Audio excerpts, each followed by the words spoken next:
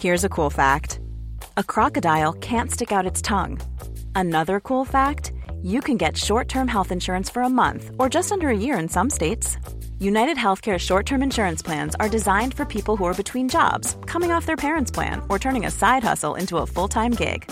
Underwritten by Golden Rule Insurance Company, they offer flexible, budget-friendly coverage with access to a nationwide network of doctors and hospitals. Get more cool facts about United Healthcare short-term plans at uh1.com. Millions of people have lost weight with personalized plans from Noom. Like Evan, who can't stand salads and still lost 50 pounds. Salads generally for most people are the easy button, right? For me, that wasn't an option. I never really was a salad guy. That's just not who I am. But Noom worked for me. Get your personalized plan today at Noom.com. Real Noom user compensated to provide their story. In 4 weeks, the typical Noom user can expect to lose 1 to 2 pounds per week. Individual results may vary. The Square Ball Podcast. Welcome to episode 181 of the Square Ball Podcast with Levi Solicitors. 10% off your legal fees when you mention the Square Ball, 20% off for key workers at the moment. Head to levisolicitors.co.uk/the Square Ball. I'm Dan Moylan. With me, remotely, is Michael Normanson. Hello. And remotely elsewhere at large, Moscow White, Daniel Chapman. Hello. Plenty for you to read on our website. Keep up to date with all the stuff that we are doing at TSB there. There's the free colouring book available in our online shop. And if you've worked your way through that one, there is another one there, an activity book that's been done by Joe Gamble. He's put that together, one of our illustrators, which is Ace. Find that with mugs and clothing at thesquareball.net. Well, finally, we have movement on the resumption of football. And the headlines for Leeds are that relegation from the Premier League is definitely going to be happening one way or another, which feels like good news to me. And if the Football League is shut down and they do decide to conclude it on a statistical method, then we're going up. And we should know about all this pretty soon because UEFA's deadline, as far as I'm aware, is May the 25th for the leagues to report how they are going to conclude. So we might well, in the next couple of weeks anyway, wake up one day to find out suddenly we're in the Premier League. But if we are to get promoted, the timescales there in place show that it's going to be behind closed doors. So we're almost certainly not going to get our day to celebrate. Thoughts on that? I feel like I'd long accepted that we're not going to get the day to celebrate. So it's all good news, is that? I can't quite accept that good things are going to happen to us, but it seems like maybe they will. I mean, we can start looking forward to the fact that we won't have to be there to watch us getting relegated from the Premier League again. It might even go that far as well. So that'll soothe the pain at the end of next season. So the latest update we've had from the UK government is that there's no professional sport until the 1st of June. Step 2 of the plan, which not everybody's 100% clear on at the moment, but as far as we can tell, permitting cultural and sporting events to take place behind closed doors for broadcast while avoiding the risk of large-scale social contact. That's the wording of Step 2 of the plan. Start of June. So football looks like it's going to resume in one form or another. Of course, Germany's going to be reviewing in the next couple of days. Are you going to be watching that? Probably not, to be honest. I'll say I'm going to, and then it'll come to it, and I'll not bother. I'll be distracted with something else. No, I'm interested. I think purely just to see how it works as a kind of a forewarning of what watching Leeds United behind closed doors might be like. And the opening weekend, Dortmund versus Schalke, Erling Haaland versus David Wagner, has got a lot to recommend it to a Leeds fan, our twin city, with our favoured prodigal son Erling. And yeah, it's a mixture of, that sounds like a good game in terms of entertainment, and then there's the kind of the macabre interest around it of what the German leagues are describing as a ghost game actually going to look like.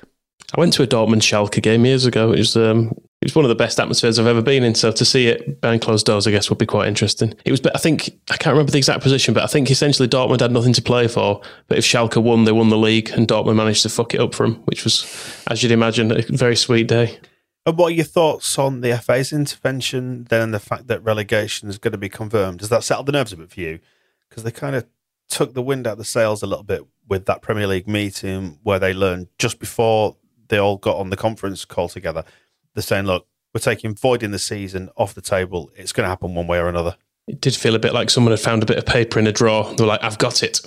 Show them this.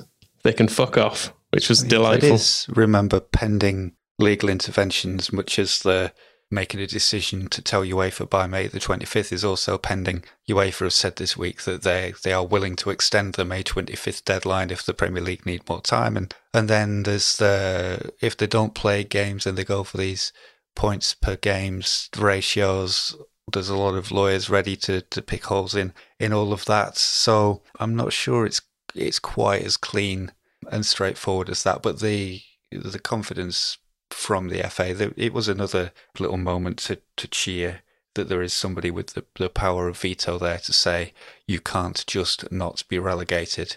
I assume this was the thing that was brought in to prevent the Premier League pulling up the ladder at some stage when it was formed, and not for this actual purpose. But if it can be used for this, then I'm all for it. No, yeah, it's all part of it's in the Founders Agreement, I think they call it. So basically when the Football Association allowed or were part of the Premier League being formed, yeah, for pretty much that reason, I would imagine it's so that the Football League wasn't completely cut adrift. And if this has shown us anything, it's that given the choice, the current Premier League would quite happily pull up that ladder. They were like, no, I think we're happy with this, aren't we? Yes, Brighton, Bournemouth, yep, this is lovely. We'll just keep this forever. Aston Villa's CEO, Christian Purslow, pretty much, he put his completely cold-hearted business voice to the wheel of what's going on when he was talking about whether relegation should be scrapped. He was saying this last week when he said we've got a radically different product that we are all trying to find a way to put back on. At the bottom end of the table, the financial equation is really rather different.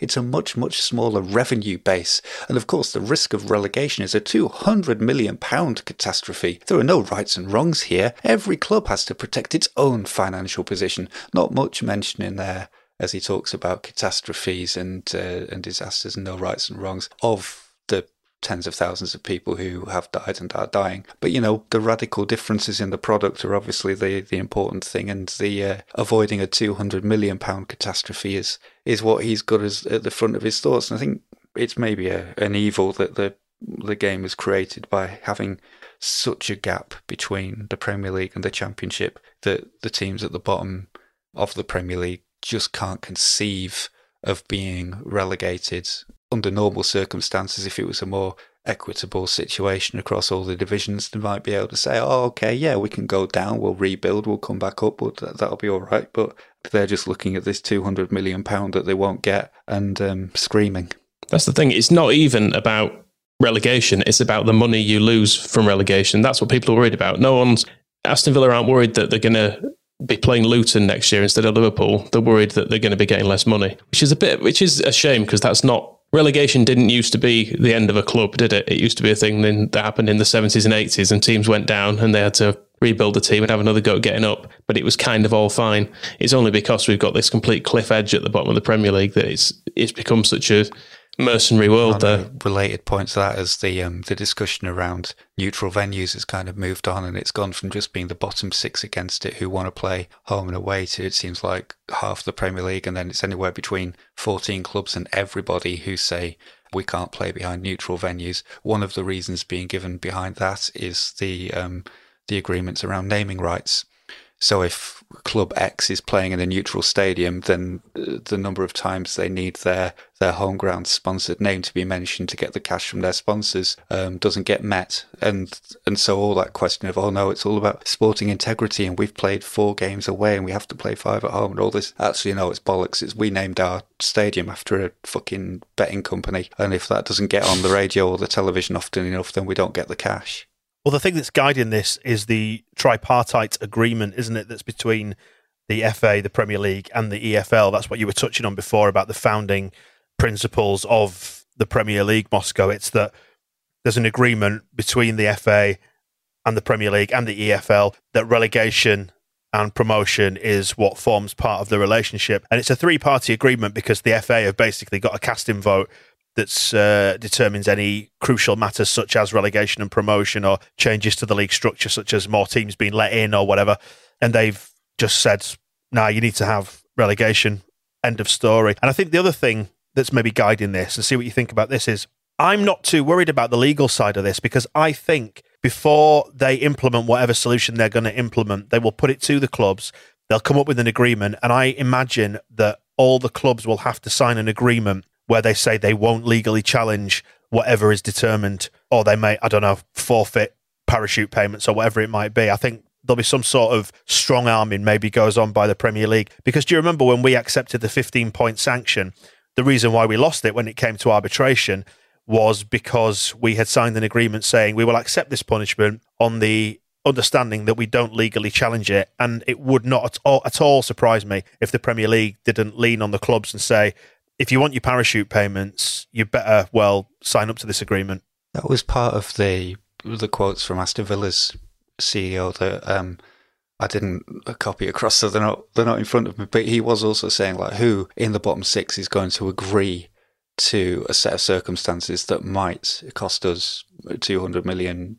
And I think one of the difficulties is going to be getting everybody to agree a way forward. We've got a timeline of meetings this week. The EFL are meeting on Wednesday. There's meetings with the medical boards. There's meetings with the League Managers Association. There's meetings with the Professional Footballers Association, and those in particular are about creating the protocols for players to go back to training safely and how they can be kept safe. And one of the things I've been reading today was about the potential ramifications if a player, touch wood, dies, if they catch coronavirus and they either die themselves or they inadvertently give it to a relative and they lose their life. Who then has the liability for all that? And there's already mention in that of players being asked to sign off protocols and being advised legally, well, if you sign that, you're kind of implicitly stating that you're happy with the circumstances under which you're being told to go back to work.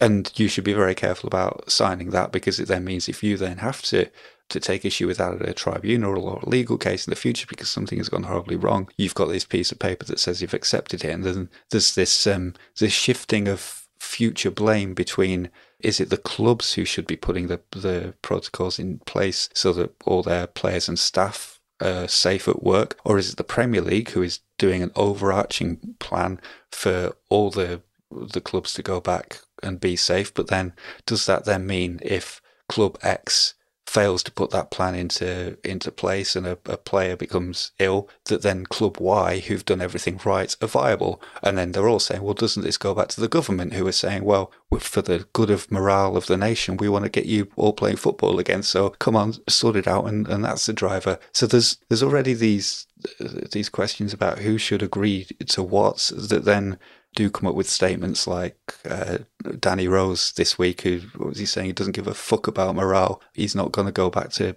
playing unless it's proven to be absolutely safe. And those arguments seem to be the ones that they're going to be having this week of trying to prove how safe it's going to be, which is, I noticed in the midst of all this that there isn't actually a protocol yet written for how players are going to go back to training. And that feels like that's quite a crucial gap, if that's correct, that doesn't yet exist, because the guidelines that have been drawn up in Spain are so prescribed. It's all about players must come to training in groups of 3. You have to have 3 changing rooms at the training ground. You can only have 3 players in each changing room at a time. Once that 3 have been out, cleaners have to come in and clean it, and then another 3 can come in and use it. Breakfast has to be served to the players, kind of left in a sterile zone in paper bags for them to come up in small groups and collect. And the whole thing is so specific and laid down. And then if the situation in England with the Premier League is that they're kind of saying to the players, like, yeah, we've not quite worked that out yet, there still feels like this big gap, which I suppose means it's probably quite a good job that they're not due to start playing for another month. You can't imagine these measures are going to filter down to the lower leagues. And what Phil said on the Phil Hayes show last week was that there's this definite split between the Championship and Leagues 1 and 2. We're fully expecting Leagues 1 and 2 to be voided at any given moment, aren't we? And if that happens and the method for finalising those leagues is determined as that weighted points per game, i.e. points per game at home, points per game away, combine your total, see where you end up. If that is put in place for Leagues 1 and 2, then we know if the Championship cannot be concluded that we're going up then, don't we? We know that. That's largely set in stone. My one nagging concern I have about our promotion is that it would have been more of a concern if Sean Harvey was in charge, in fairness, because this is the sort of thing he would have agreed to without even asking anyone, is that the Football League has no money whatsoever. The Premier League, as it stands, still does have some money. And if there's some sort of payoff offered, in the same way as when they changed the system for the elite player performance plan so that Premier League teams could basically nick lower league talent for not very much money in exchange for a bit more of a drip down from the TV money, in the same way as when they changed the format for the Checkatrade Trophy in return for a little bit more money. My concern is that they'll go, well, you can have this if you want to not have promotion and relegation for a year, that's fine, and in return you'll all get an extra £800,000. How about that? It does feel like there's a willingness, though, on the part of Rick Parry, certainly the noises he's making about parachute payments and the distribution of wealth within the Football League, that he thinks, or he's acting like, or he's talking like the Football League is heading towards some sort of reckoning where it has to adjust its model, and maybe this is the catalyst for doing it. So I'm not sure. I don't think this one can have another few $100,000 shoved at it, as a sticking plaster. It's just because I'm trying to find what's going to go wrong. Yeah, that's true. Yeah, because you do like to catastrophise, don't you? Exactly. I'm fairly sure Leeds are going to end up in the Premier League at the end of all this process. I think the bigger problem there will be the lack of reorganisation in the Premier League. It may well be that the Leagues 1 and 2, who, if they can't complete the rest of this season, then they sort out a way of finishing it on a ratio or whatever. They then have the big question of whether they come back and play next season. And I think there seems to be some murmurings of the bottom two leagues of the Football League just taking next year off because they can't afford to actually play games. So there's reorganisation has to happen under those circumstances, and you come back with something fresh. The conversation that seems to be getting missed in the Premier League is when you hear about them talking about, we have to have part of the argument about playing home and away and the sporting advantage that gives you. Yes, it's sporting advantage, but only because you get £2.5 million for every place up or down the table that you finish, and that £2.5 million is vital to Premier League clubs because they're all absolutely overspent on player wages, and at some point they might wake up and just think, well, why the hell are we fighting tooth and nail for all this money when we could just stop paying the players so much money? And I think we keep coming back to this point as we talk about this, but I keep thinking about it and wondering as well how many players at the top level in the Premier League even feel like they need to be paid as much money as they are. I'm not sure that the resistance to some kind of realignment into sensible realms would be there. I'm a little influenced because I found a very old interview with Gordon Strachan. It's about 20 years ago when he was manager of Coventry City, where he was talking about the way that the wages that were just coming into football then, it was during the O'Leary era at Leeds, to give you an idea of what we're talking about, and the way that it changed. He was saying it wasn't that the players were particularly greedy or that modern players wanted huge wages. It's that huge wages were suddenly available. So if the star striker was getting £20,000 a week, you had a striker who wasn't very good saying, well, if he's worth £20,000 a week, I should be getting 10 grand a week. I'm half as good. And it was more about kind of the status and the pecking order and bravado and bragging, rather than actually, I desperately need £20,000 a week into my bank. And I would wonder if you said to Harry Kane, you can only have £100,000 a week into your bank account instead of £150,000 a week. If, there might be part of him that goes, okay, well, as long as so-and-so at Arsenal is only, if Lacazette is only getting the same, well, yeah, that's okay. I don't actually need that extra 50 grand. So whether you can kind of, it's difficult enough getting everybody in the Premier League just to agree where to hold a football match, whether you could actually somehow get them all together and say, this would be a lot easier if you weren't paying 120% of your income out before it's even come in the door. It's like, oh, yeah, okay, maybe we could do something like that. I don't know. I keep coming back to just circling around that idea as that would solve so many problems in the game, but I don't think anybody wants to be the ones to kind of push that forward because, the rest of the league, there's probably enough people there who do want that extra £50,000 a week in their back pocket that they'll fight it so it never happens. I feel like it needs to be something that would come from FIFA, so you can't have different leagues with different rules, because if all but one European league brought that in, you'd probably just see all the good players flock to France or wherever didn't bring that rule in. You never know. But yeah, I agree. Like it's pointless. But then I suppose if you're relying on FIFA to do it, to say it's tactful, if FIFA benefit from there being loads of money washing around football, and I guess is there a danger that if the players aren't paid as much, it will in some way take some of that money out in a way? I don't know. Does it kind of reduce overall turnover within football? Is that detrimental to FIFA? You get possibly that massive level of distrust where everyone's going to be like, "Well, I'm not doing what FIFA's saying. UEFA are corrupt, so I'm not going to follow anything UEFA's saying." I think that's one of the log jams that is hitting the comeback process at the moment, where players are being asked to put their health, in a lot of cases, in the hands of the clubs in the Premier League, and they don't trust them. And I think the sort of there's a little bit of a truth being laid bare about the relationship between a lot of players and their clubs, where they're thinking, well, you're telling me that dickhead is going to make sure I don't get COVID. I wouldn't fucking trust him to make sure I didn't get I don't know where that metaphor's going, but yes, I would not trust him to give me breakfast, for example. And that's then the question. Imagine it. I mean, we've had the impression all throughout this that Leeds United seems to be a blessedly well-run club at the moment with a decent amount of harmony. But if you could imagine being a player there with Sean Harvey sending you faxes every day to absolutely convince you that, oh no, we've found a very affordable COVID testing company. They're based in the British Virgin Islands, and the excellent testing capabilities. Your health will be very well looked after. You'd think, fuck that, I'm not listening to that idiot. And I think that situation exists at more clubs than they would expect. And it was the same with the actual proposal. The players did take an enforced pay cut. All the players just said, well, aren't the bosses just going to keep it?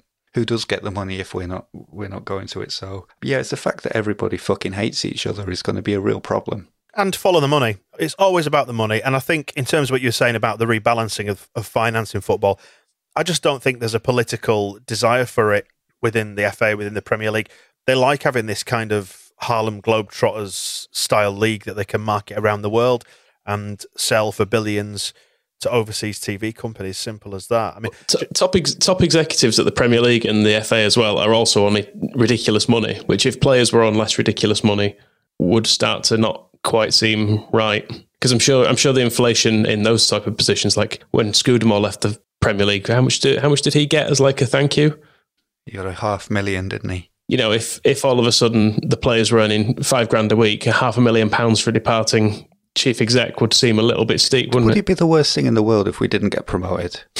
if you know the Premier League is just going to continue eating itself, but the Football League is kind of going to reorganise itself along some kind of actual sporting lines, so that it felt like a league of football clubs instead of a league of badly run businesses, which is basically what the Premier League comes down to. It's 20 relatively small in the grand scheme of things, you know, compared to Google or Amazon businesses losing money because they're really bad at running them and they can't control costs. And everybody just has that argument. If you ever try to make, you know, these kind of sporting arguments about sporting integrity or whatever, people just go, well, you've got to remember that football is a business now. All right, well, if it's a business, you know, first of all, get fucking good at running it, because I don't know what other business just thinks, yes, well, we lost £30 million last year. Fantastic result. Everybody's very pleased with how this is going.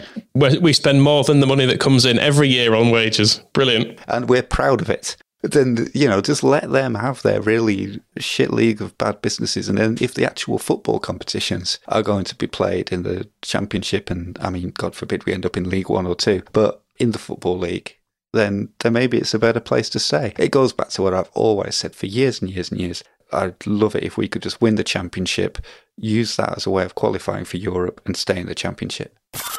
The Square Ball podcast is brought to you with The Athletic, and every Friday we bring you the Phil Hayes Show. This week we're going to be talking about one of the several Judas moves we've experienced in our lifetime, and there have been a few, but this one is Alan Smith and his departure to Man United, and Phil has a piece coming on that on The Athletic. And you get to pick one of the talky bits as well to vote on what you want to hear on the Phil Hayes Show. Find Phil on Twitter. Subscribers can listen to that show ad-free via the app, and that's the same place you get Phil's articles, plus all the other podcasts and articles worldwide. And The Athletic has no ads, there's no pop-ups, no clickbait on there. It's just dead interesting stories done right. And there is a free trial with 50% off a subscription if you head to theathletic.co.uk/the square ball. Well, Victor's been busy then, boys. What's he been up to? Because he's been doing interviews telling us what he's been up to. But what has he been up to? Analysis. What's he always up to? He's always analysing players. He's always turning, what's it like to say you have to turn data into information? Something like that anyway. I can't remember what his catchphrase is. So if anybody hasn't seen the interview with Guillaume Balaguer for the BBC, what is the thrust of what Victor was saying? I just want to talk separately about Guillaume Balaguer. I once saw him in Cole Lane Social in Leeds and really drunkenly spoke to him. So he's not probably got the finest impression of Leeds fans. And he wouldn't tell me why I was there either, which was sneaky. I have no idea. It was in Victor Orta's time though, so maybe he was going to be speaking to him, but I never saw him do anything at the time. It was Thomas Christensen era, so I don't know what he was planning, what he was doing. He's an untrustworthy character, if you ask me. Fancy not telling a really drunk man your secrets. What were you doing in Cole Lane Social? Don't know, really. Drinking a cocktail with a lime that was on fire. I think it's a lime with a sugar cube in it, and it was on fire. I can't remember. It was a work night out. I wasn't paying for the drinks. That sounds expensive, doesn't it? What did you say to Guillaume? What are you doing here? And he said, "Oh, I can't say yet. It's for something I'm working on." And I went, "Go on, tell me it. Tell me." And he didn't. So that was about the end of it. Maybe he was there speaking to Victor Orta about something, is what I've concluded since. Well, Victor's comments now is basically that, yeah, it is. I was joking about analysis, but it's not a joke. Of course, he's doing more analysis because he was essentially with no transfer market at the moment. And in the same piece, Guillaume talks to some agents and some other guys on the business side of football, and that agent in particular just said, we're not offering players to clubs at the moment because it's just not the time. Nobody's doing anything like that. But yeah, Victor's trying to get all his ducks in a row so that we've got good knowledge of who might be available. Victor says that now the availability of players and the new budget is really uncertain, and perhaps it's a good moment for our analysis to be deeper and more concrete. Then at the next step, we have all the targets and we can make better decisions on signings. So maybe like checking twice on whether J. Roy Gross is going to be the striker of the future, or, just this report that says this player's the new Pavel Chabitsky. Could we watch some more videos of him, or is there any other information we can get? My algorithm's just turned up a good left back who's been playing in Belgium this year. He's oh no, it's him again. Successfully avoided relegation. Isn't it funny how we said that the arse would fall out of football just as we got back into the Premier League, and it's happening? In some ways, this is good because it's before we've actually spent that money. If we'd have gone up and spent £100 million and signed a load of players on 5-year Premier League contracts, it would have been a worse time. As it is, our squad is kind of all right. It's fairly low paid relative to a Premier League team. It's a good time to have Bielsa, isn't it? Yeah, absolutely. Someone who is willing to work with what he's got, as opposed to just crying about needing another 7 players through the door before he can do anything with the team. And to be fair to Victor, he has been speaking previously, as we've said, about how he's ready for this new world of football, and almost seems to be relishing it a little bit, because he doesn't strike me as somebody who enjoys that big marquee signing business. He does want the players to come through academies and be able to train them up and develop them, because, as I've often said this, and I mean it in the nicest way possible, I think he lives in a kind of like a dream world where Football Manager is real and that's his life, and he absolutely loves it. His career path from being a journalist and then becoming a sporting director in Spain and at St. Petersburg, at Zenit St. Petersburg, and then Middlesbrough and here, and now Marcelo Bielsa, he's essentially Marcelo Bielsa's boss. That is the kind of thing that when we've been playing Chat Manager on the Extra Ball and whatnot and trying to get Bielsa in as our assistant manager, that is actually his real life. I think he loves it, and I think he loves it from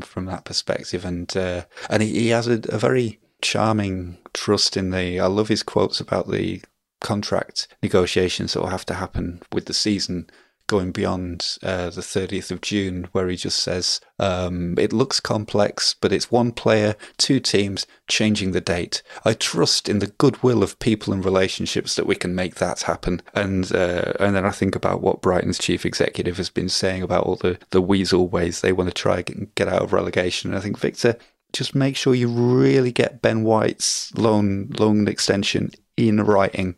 just very, very careful there, Victor. Just don't take his word for it. I know he's a nice guy.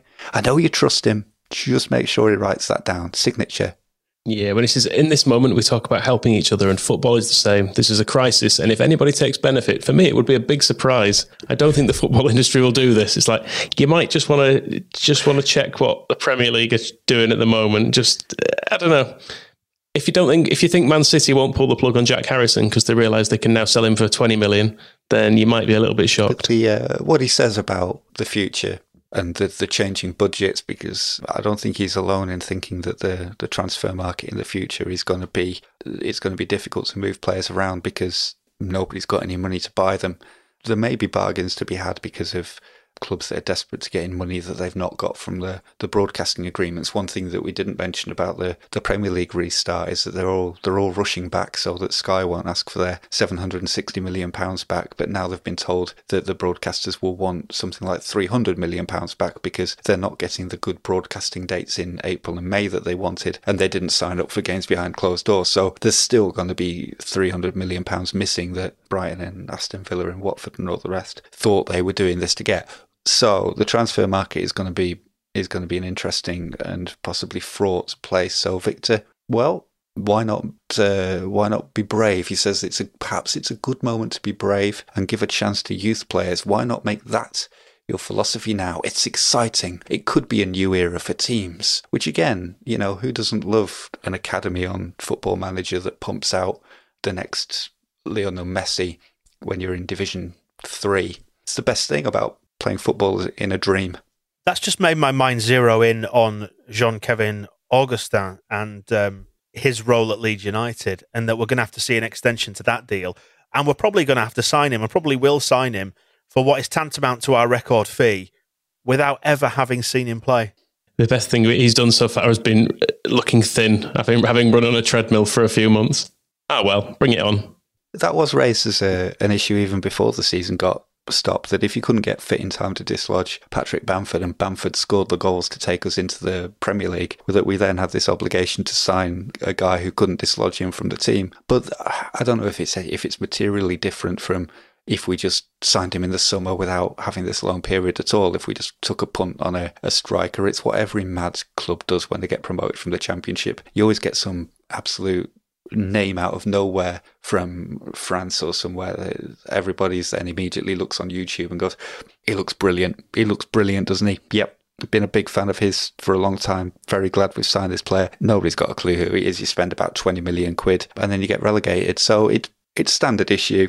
I was going to say, are you looking particular at Aston Villa there, signing Wesley last summer for £22 million, for example, who scored, I think, about 4 goals for them? They always do it. Clubs always do it. And, we almost have a little advantage here in that Augustin has trained with Bielsa and that we have seen him on the pitch a little bit. And there's probably some truth in the fact that, the 6 weeks of training sessions or however long it was he had with Bielsa before he got injured and the shutdown, and then following the regime while he's off, it probably made him better anyway.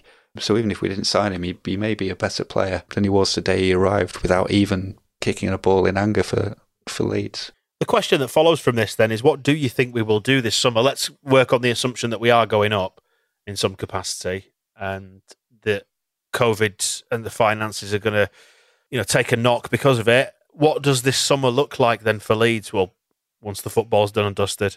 I mean, if the Qatar money lands, it could mean we're in a far stronger position than essentially everyone else in the league, because we'll be coming up without a large wage bill, no players that we essentially have to get rid of because they are a massive drain on resources, and potentially quite a lot of money to spend in a transfer market that is massively falling apart. So it could be an advantage.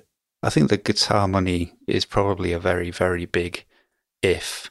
And I think without it, we would probably be quite constrained, because one thing that would have to happen is the wage bill would increase automatically, because I think all our players will be on promotion bonuses. Well, we've seen the promotion bonuses in the accounts, and that money has to come from somewhere, as will the salary increases purely for the players we've got before we buy anybody. We'll want to sign Jackie Harrison, we'll want to sign Meslier, who we have deals in place for at good prices, but they don't come cheap, particularly not in a future climate where I suppose one question that has to be answered is what happens to the season ticket renewal money that the club has already taken in if we're going to have a season played entirely behind closed doors. So one of the first acts of the summer might be giving everybody their money back. So there's a lot of that to take into account. But I think the upward momentum and the kind of the project which is kind of keeping together what is quite a tightly run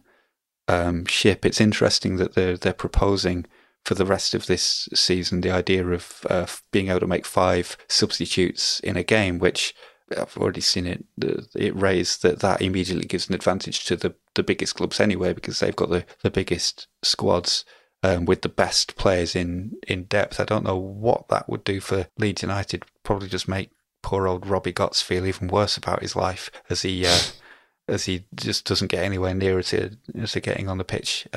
But we won't have the problem that I think some clubs will be faced with, where there will be players they have that they can't afford to keep, but they can't get rid of, a little bit like Leeds when we were getting relegated from the Premier League in 2003-04, when we couldn't sell Mark Viduka because selling him would trigger a payment to the company that we'd loaned his fee off that was going to cost us more than just paying his wages would have. So we essentially just financially disintegrated slowly in Viduka's case instead of all at once. Same with Eirik Bakker and Michael Dubry and other players who we signed on those terms. And I think there'll be a lot of clubs that if we were up against them in the Premier League now, they would probably have a lot of advantages over us, but who are going to have to spend the next year doing much more firefighting behind the scenes of their clubs than Leeds United will, where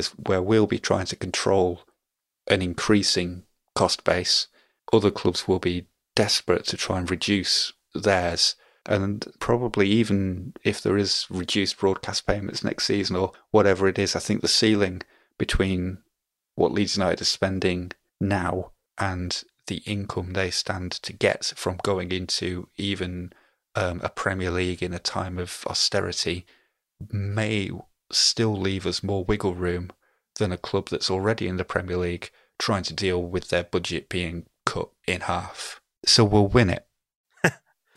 Hope so. And we're looking forward to what happens at Aston Villa, because they are in dire trouble. I mean, I think they're in trouble whatever happens, aren't they, by the looks of it? But if they come down, even more so, which is a shame. I mean, I'm all in favour, as I said before, I think if some kind of amicable agreement around Premier League players' wages could be arrived at, I think it would be good for the future of the game. Best for the future of the game is if Jack Grealish is just unemployed. Hey, I'm Ryan Reynolds. At Mint Mobile, we like to do the opposite of what Big Wireless does. They charge you a lot. We charge you a little. So naturally, when they announced they'd be raising their prices due to inflation, we decided to deflate our prices due to not hating you.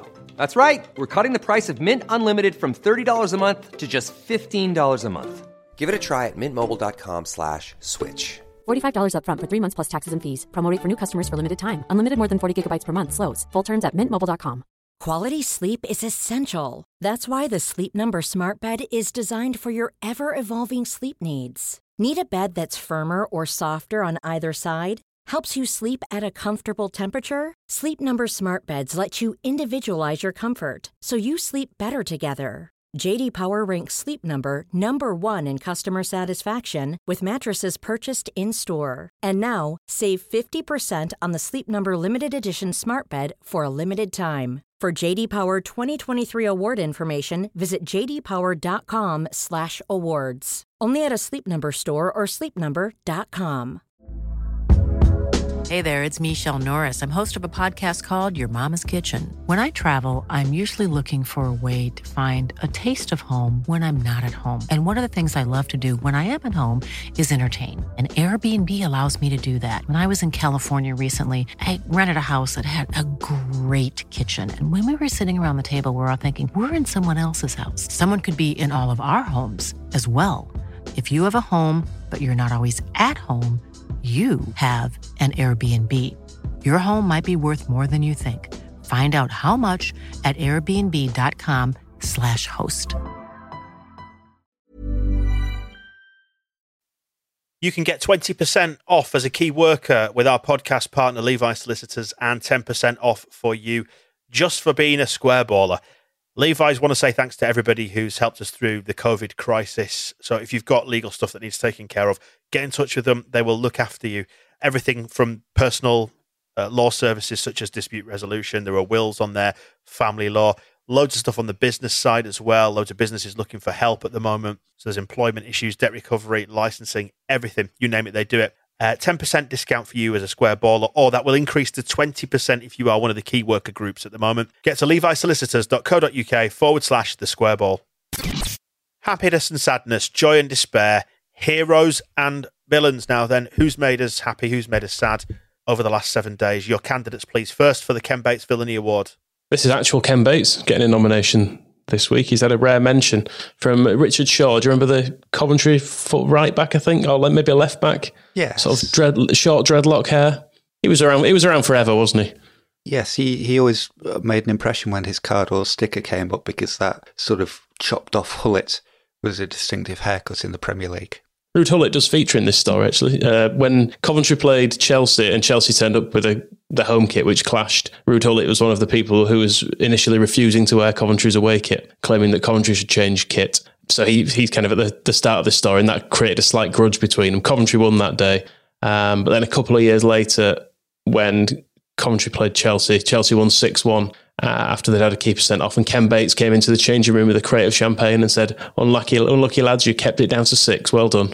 Which then involved Carlton Palmer picking it up and throwing it at him, which is nice as well to involve another ex-Leeds player. Carlton Palmer threw a case of champagne at Ken Bates. Correct. He's suddenly gone up in my estimation. Yeah, you don't know what to think now, do you? Would Gordon Strachan have been the manager at that point? He could well have been, actually, yeah. Because Palmer comes up in the interview I was reading with Strachan that I mentioned earlier, because he's talking about how he has a few ex-Leeds players with him. There's a good line about how he says nothing in the coaching courses he did ever prepared him for Noel Whelan. And then he says, and he's like, oh yeah, and I have Carlton Palmer comes in here every day now as well. I have to put up with seeing him every day. And I think his way of dealing with... Did Noel Whelan live with him? Yeah, he says, I even had Noel Whelan as my lodger for 6 weeks. I mean, it's actually quite a touching story, that one. Noel was so bereft and lost by his life in Coventry, having been sent to Coventry by his beloved Leeds United so we could sign Thomas Brolin, that he used to just sit on his own in pubs in the afternoon eating burgers and drinking. And Gordon Strachan sorted him out, said, right, come and live with me and be my son. Yeah, and he also said, he was talking about Carlton Palmer, he said, you just have to let him be. He's an idiot, and you just have to let him be one. You can't stop it, but his heart's in the right place. But he did throw some champagne at Ken Bates, so that's good for him. Fantastic. He's going in the heroes, actually, for that. I like to think he chucked the full case at him, as you said then, and not just like picked out a bottle. Do maximum damage. If you're going to go in, go hard, yeah? Unless it's bottle by bottle. In which case, yeah, good on you. Good on you.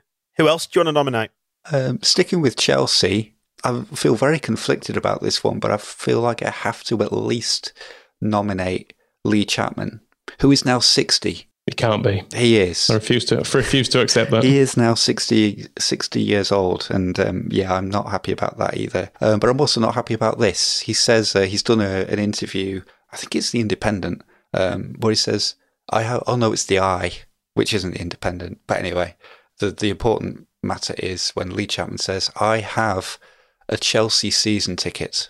Although they're not my team, Leeds will always be my team, but it's only 10 minutes walk from where I live. Apparently he meets up with some mates and they have lunch and then they go and watch the football and then they have some beers after. I don't think that's acceptable. Nor do I. If there was some illegal cockfighting going on 10 minutes walk from your house, would you go and watch that, Lee? Bear baiting, would that be all right? Well, it's nearby. I didn't think there was anything wrong with it. It's what Colin Montgomery did, wasn't it? He confessed to having gone to Chelsea a fair bit because he lived nearby it, but Leeds was always his club. I mean, in fairness to Montgomery, he has been pictured, hasn't he, in the NHS clapping videos in his Leeds colours. So's Chapman. So we might have to forgive both of them then, maybe. Can we do that? Or condemn the Chelsea scum. Chase after them with rifles. Seems fair. I have checked, by the way, and yes, Gordon Strachan was the manager at that time. Are we double nominating the Premier League clubs for being weaselly and scared of relegation? Because we nominated them last week. I think we should stick them in there again. Cowards. Yeah, and I also want to give a mention to the distrusting police, because one of the things that's kind of being overlooked, I feel, with the whole neutral grounds thing, is that it's being insisted upon by police forces who do not trust football fans to not go and stand outside fucking Turf Moor when Watford come to visit, for example.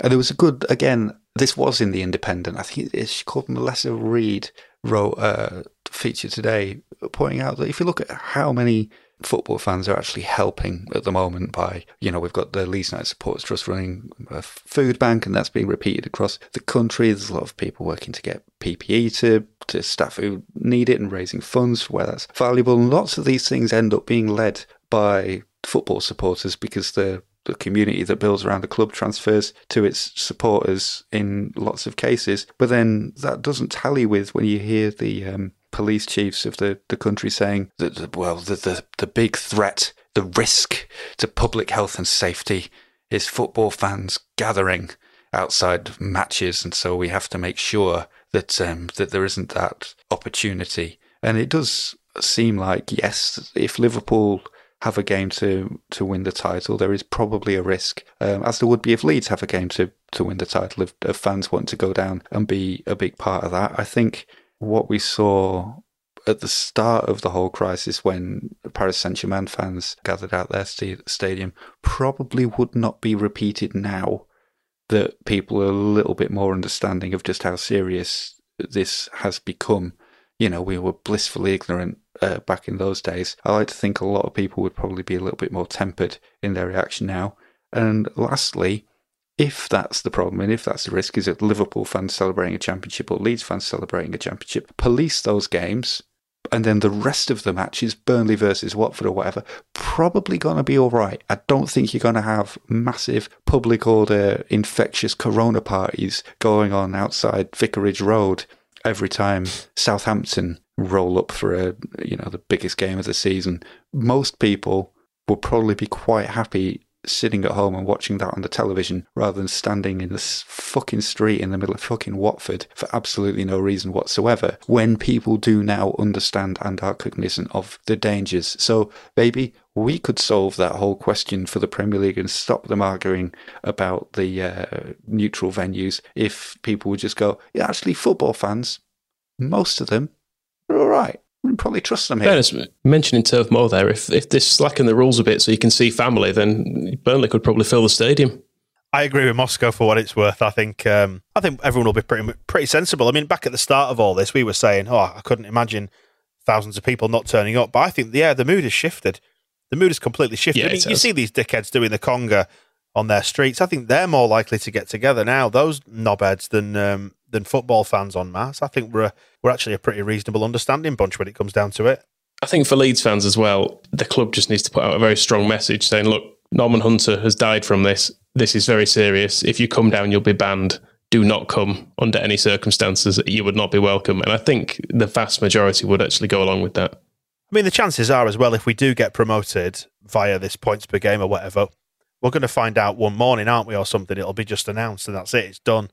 And it's not going to be, based around a single occasion or perhaps a Saturday night. They're not going to announce it when suddenly everyone might decide that they want to get pissed at Ellen Road or whatever.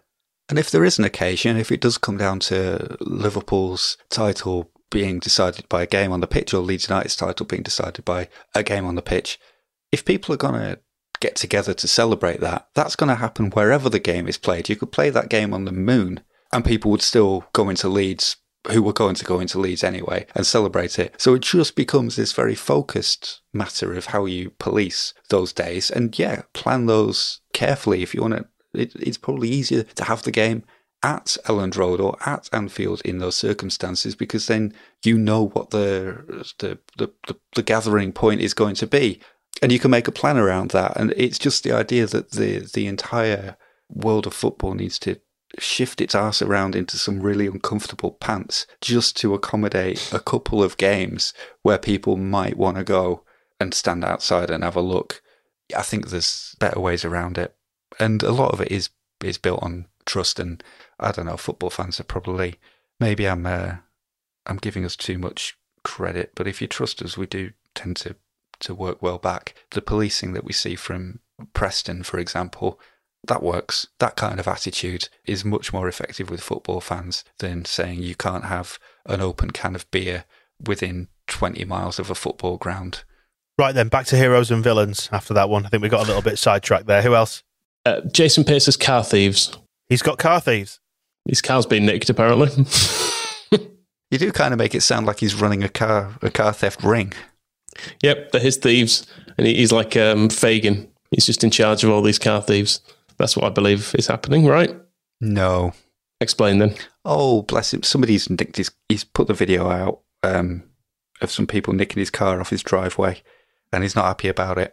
It's not a nice thing to do to anybody, least of all during a coronavirus crisis, which is how it got the headline that brought this to my attention said ex-Leeds, Portsmouth, and now Charlton star has car stolen during COVID-19 crisis. And as if things weren't bad enough for Jason Pearce, Cellino, he was here under Cellino the first time around, wasn't he?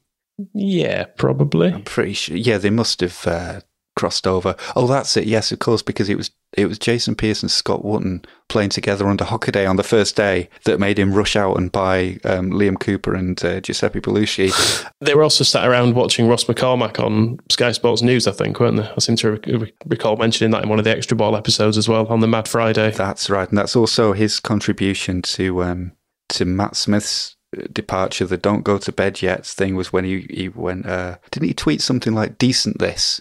And he claimed later it was to do with a TV program that he was watching, rather than that somebody at the club had said, "Oh, if you could kind of big up our transfer business for us." So anyway, yeah, Jason Pearce could be his new boss. His new boss could be the same as the old boss, because there's rumours that Massimo Cellino has had it in Italy yet again and wants to get out of there, buy an English club, and he wants Charlton Athletic. Although, at the same time, I'm nominating Cellino as a villain here, because I think it was last week or the week before we were praising Massimo for his fortitude and the way he was being consistent and having the courage of his convictions, saying that he absolutely did not believe it will be safe to play football during the COVID-19 crisis, and he will not let Brescia back onto the pitch, and if that means relegation, that means relegation. They'll just try and get back up next season. Well, to quote Massimo Cellino, "I've changed my mind.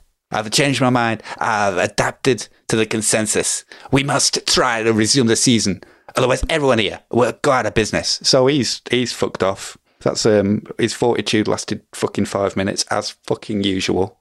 Also, his memory has failed him here as well, because he's basically saying he wants to get out of Italy because he doesn't like it there anymore. Maybe he'll go back to England, but I seem to remember he didn't like it here either. There were several times during the end when he was throwing his hands up and he's like, maybe the supporters can have the club. Fine. Anyway, I've changed my mind again. All right, maybe I'll just get rid of it. Maybe I'll just wind the whole thing up. You don't like it anywhere, Massimo. You don't need to own a football club either. I always remember my favourite when he was saying, I'll never hire another English coach. I'm fed up with English coaches. They're nothing but trouble. I go to Italy. I'm going to find a special coach. And that's when he hired Gary Monk. It's almost like he hasn't got a clue what he's talking about, and it's all on the hoof. Are those all our candidates? Should we pick a Ken Bates villain? I feel like the people who nicked Jason Pearce's car. I can't be angry at Lee Chapman. And, I mean, Jason Pearce, bless him, not one of my favourite Leeds players. I thought he was appalling as a captain. but he's had a tough time. It wasn't an easy time for anybody at Leeds. We maybe, it wasn't his fault. He went out on the pitch in the Sheffield Wednesday 6-0 with a label inside his shirt. Somebody could have told him. Somebody could have given him that help. Maybe it's the same people who've now nicked his car. Maybe he has kind of like a hex on his life, and his terrible ill fortune just keeps happening to him. He's like Unlucky Alf off the Fast Show. I'm going to try and arrange an interview with him so you can open it with, "I thought you were appalling as Leeds captain." Well, I do. I mean, I did. And the main reason I say it is, do you remember when Giuseppe Belushi was charged with racism in the Norwich game? Yeah. And him and Milanic both basically went, nothing to do with us. Yeah, Jason Pearce's nervous chuckling when Adam Pope said, "As captain of Leeds United, what do you think about this?" He was like, don't think you should, it's not really anything to do with me. Someone else, you should be asking someone else that question. You're the fucking captain. So yeah, as a captain, I thought he was appalling. But I don't think his car should be stolen. Give him his car back. Be nice. And he doesn't need Cellino as his boss again. I'm sure that didn't help him at the time. Right, he can have the Ken Bates Villainy Award, or they can anyway, the thieves that liberated his car. Andy Hughes Hero Award. Candidates, please. Leeds United. I believe for the second week running. It's not often. If you go back to the early days of this podcast, Leeds United were very rarely a hero on this, but they seem to be doing some nice things. And it was the Norman Hunter's funeral this week, and they put out the video of them taking the coffin through the stadium and stuff, which was very moving. So well done for that. Yeah, that one broke, didn't it? As we were doing the live stream over the weekend, I think it came out at exactly the time that we started it. An absolutely devastating image of his coffin just laid there at the side of the pitch. That one, it was a little bit of a wound of that. Yeah, it did make the start of that Championship Manager session a little bit difficult. I was hearing you two idiots in my headphones chirping on about who we should fucking sign on Football Manager while looking at that and thinking, oh, for fuck's sake. But then when I had the time to actually sit and process this and look at it properly, yeah, I think that the nomination is for making that happen, because it's not easy at the moment for people to get to funerals for loved ones the way they would want to, and there's probably a lot more of those funerals going on than anybody would like. And although I suppose in one sense though, the family are fortunate that this kind of thing can be arranged for them, I would hope that any Leeds fan who's lost anybody lately would feel hopefully a little part of that was for them too. I think that should be taken that way. Another tough one as well this week for the people who want to commemorate the Bradford fire and people in the city of Bradford. I mean, I'm from Bradford, and I can remember how profoundly it affected the city. I mean, that is one of my earliest memories now as a kid growing up, because it was the same day as Birmingham, and we didn't go to Birmingham, me, my mum and my dad, because they knew there was going to be a lot of trouble. And as it was, Ian Hambridge, the young Leeds fan, lost his life. So obviously we've been remembering him this week, but to then see the Bradford City fire unfolding just a few miles from our house, it was absolutely devastating, and it's had very, very long-lasting effects in the city, and everybody knows somebody who was involved in that. It's a really, really heavy one, and so not to be able to not commemorate it this week when it was 35 years, the 35th anniversary, was a real crying shame. So a nod in the direction of Bradford if we could. I don't think any Leeds fans would begrudge that. I think everybody in West Yorkshire of that generation probably gets where that's coming from, and it's one of the things that kind of club rivalries get set aside once a year. And because I'm like you, a little bit younger than you, but so my first memory of it had this incredibly dim, vague recollection of Harry Gratian talking about it on Look North. That meant, so from the age of 5 I would have been then, and I can remember for years afterwards, if ever we were going on a trip in the car that took us through Bradford, I would be looking around trying to catch sight of this football stadium, that something bad had happened, and just always had this kind of like a shadow memory that that's something that has happened around here. And I think for the people who when I grew older and understood what it was, and you appreciate what it must have been like for the people who actually lived through it, so it wasn't a shadow memory, it was very real, painful recollection of something that they all went through, not just for the day, but I suppose, as you said, you had the repercussions and the evidence of it in the shape of the stadium for a long time afterwards. So I think, the little, much as Leeds United got it right over the weekend, Bradford they always go about remembering the Valley Parade fire in the right way. And there's a lot of Leeds fans in Bradford as well, and all the rivalries aside, I think Leeds fans have always understood, the Leeds fans in Bradford have always understood the magnitude of it. And, because you're talking about mates in the pub who've had family members involved or know these people. So you can actually put the inter-club rivalries aside when it comes to stuff like this. If you want to understand a little bit more about the Bradford fire as well, I will point you in the direction of the John Helm interview that we did on the Extra Ball. It's available for free on this podcast feed if you want to hunt it out. And he was commentating on the day, and he was commentating on the video that was used in fire training around the world about the speed at which fires can take hold. So if you want to understand a little bit about what that day was like and John's testimony from that day, really, really powerful, and learning about the stuff in the aftermath, well worth a listen. So continuing with Andy Hughes Heroes, then let's find another nomination if we can, please. Yeah, I've got a couple. Howson, Beckford, Andy Hughes, that lot getting promoted on that 10 years ago.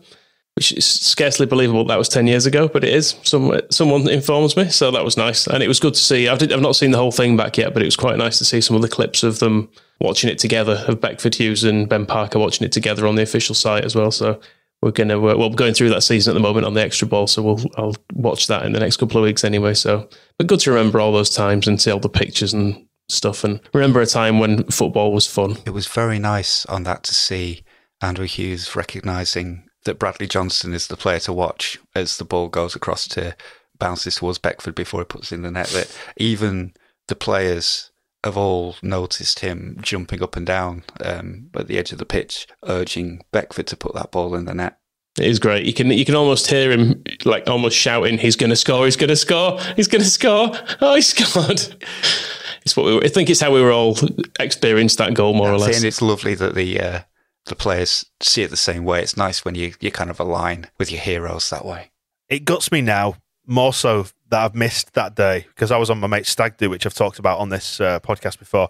My mate's stag do over in Manchester, so I was convinced that we were going to be promoted long before this because of how we'd started the season, so I'd arranged to go on it, no problems. And obviously once you're involved in something like that, you can't back out. But given that we're essentially going to be denied having a day like it at Ellen Road or a day of celebration for going up, I now really regret missing the Bristol Rovers game because I've never seen us go up at Ellen Road. It's all right. Moscow said we're going to win the league next year, so you can celebrate that. I just wanted the promotion more than anything. Like 90 and 92. I think 90 was more fun than 92 in many ways, but well, we'll see. We'll see. Oh, your other one, Michael, actually. Yeah, you said you had two. Hobbit Feet. Yeah, we all know Hobbit Feet. No. He's I guess a young man from an Aston Villa forum. It was brought to my attention on Wacko this week. It was someone just in the general discussion of Villa going down and stuff. Hobbit Feet says I guess he's guessed Brummie, isn't he? It'll be a sad and upsetting day when he leaves, which unfortunately will probably soften the blow a bit to see him go abroad. I could really see him playing for Barcelona. He'd be a great long-term prospect for them and could learn and eventually take over from Messi as their talisman. I mean... He's talking about Jackie Harrison here, is he? Jack Grealish, on his day, is a reasonable Premier League footballer. But, I mean, he's suggesting that he basically he's good enough. I mean, Jack Grealish isn't 18 either. He's like mid-20s. He's as good as he's going to get, essentially. And he's there suggesting he takes over from arguably the best player to have ever lived. Where has this delusional opinion of Jack Grealish arrived from? I don't get it. I really don't get it. He's fine, isn't he? He's all right. I've seen him play well. I've seen him play terribly. But he is in a completely different world to Lionel Messi. So for an Aston Villa fan to be deluded enough to think that Barcelona might be taking a look at him and going, maybe this is the guy, is just bizarre. But it cheered me up anyway. The other crucial difference is if you go on YouTube, I mean, people will take issue with the truth of the claim, but you can find videos on YouTube titled things like Lionel Messi never dives, and you can watch like 10-minute videos of him being kicked all over the place and staying on his feet. There are times, I acknowledge before anybody picks, if Team Neymar is cranking up, Messi has dived in his career, but I don't think you would be able to make a 10-minute video of Jack Grealish standing up to tackles. So until he's maybe at that level... Just not even to tackles, just standing up. Anyone near him normally is enough to knock a man over. He just doesn't like people in his orbit. That Birmingham City fan ran on the pitch and just tickled the back of his head. Down like a ton of bricks, wasn't he? And you see with Grealish that he goes missing so often in games. I mean, they'll go, "Oh, you're obsessed with us, you are. You're obsessed, look, talking about the Villa game." But we're just talking about this because we're onto it now. And your daft fan pointed us in this direction.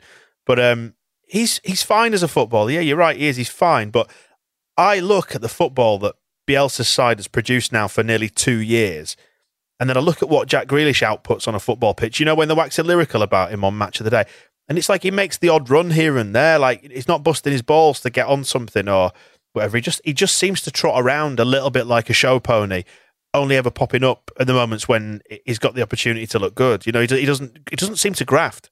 And you've got to remember, everything good he does while being a complete wanker. I was going to say as well, the other thing to compare with on Messi, with Dan's point, is if you see a Barcelona game over the last however many years that Messi's been playing for them, where they've been playing badly and they've looked like they're not going to win, they win because he does something. So he'll sort it out in the last 10 minutes. If Messi had grown up at Aston Villa and was now in Aston Villa's first team as Lionel Messi, but had the same feeling for that football club and the same drive, they could still have, what was he called, Wesley, they could still have Glenn Whelan, and they would be winning the Premier League because he would make sure every game, right, we've been shit today, I'm winning this. Whereas, yeah, as you say, with I somehow don't think Jack Grealish has the same drive, determination, talent, ability, character. Has Lionel Messi ever been to Ross McCormack's house for a piss-up during a lockdown? I mean, I tell you what, there were times during Ross McCormack's best season for us when I was surprised that Barcelona weren't coming in for him. Because he did that, didn't he? He dragged us over the line in very many games. He really, really did. He was our Messi, not to compare the two, but he was our Messi in that season. And I think the only thing that stopped him from properly taking over from Messi is that we just didn't get a bid. But you're right, though, in drawing on that example of Grealish going over to McCormack.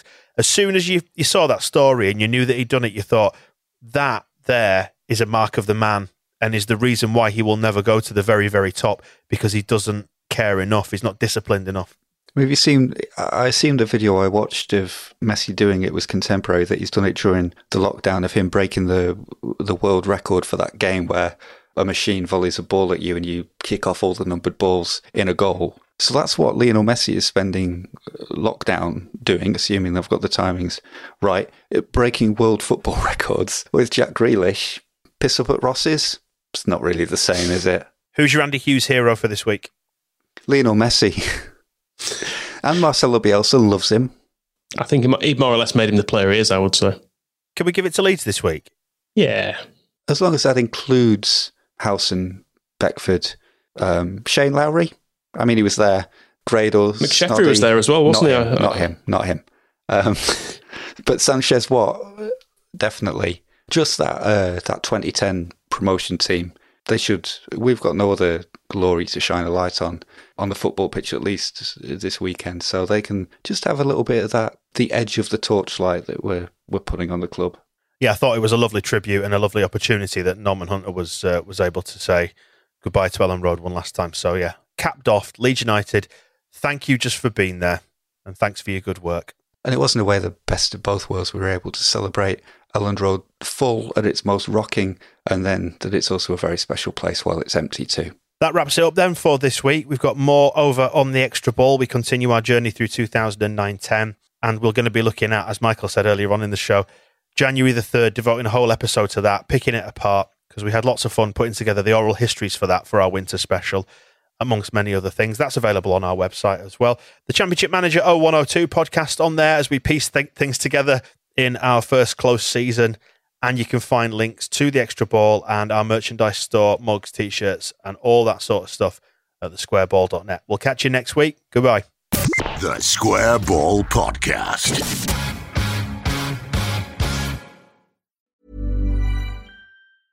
Even when we're on a budget, we still deserve nice things.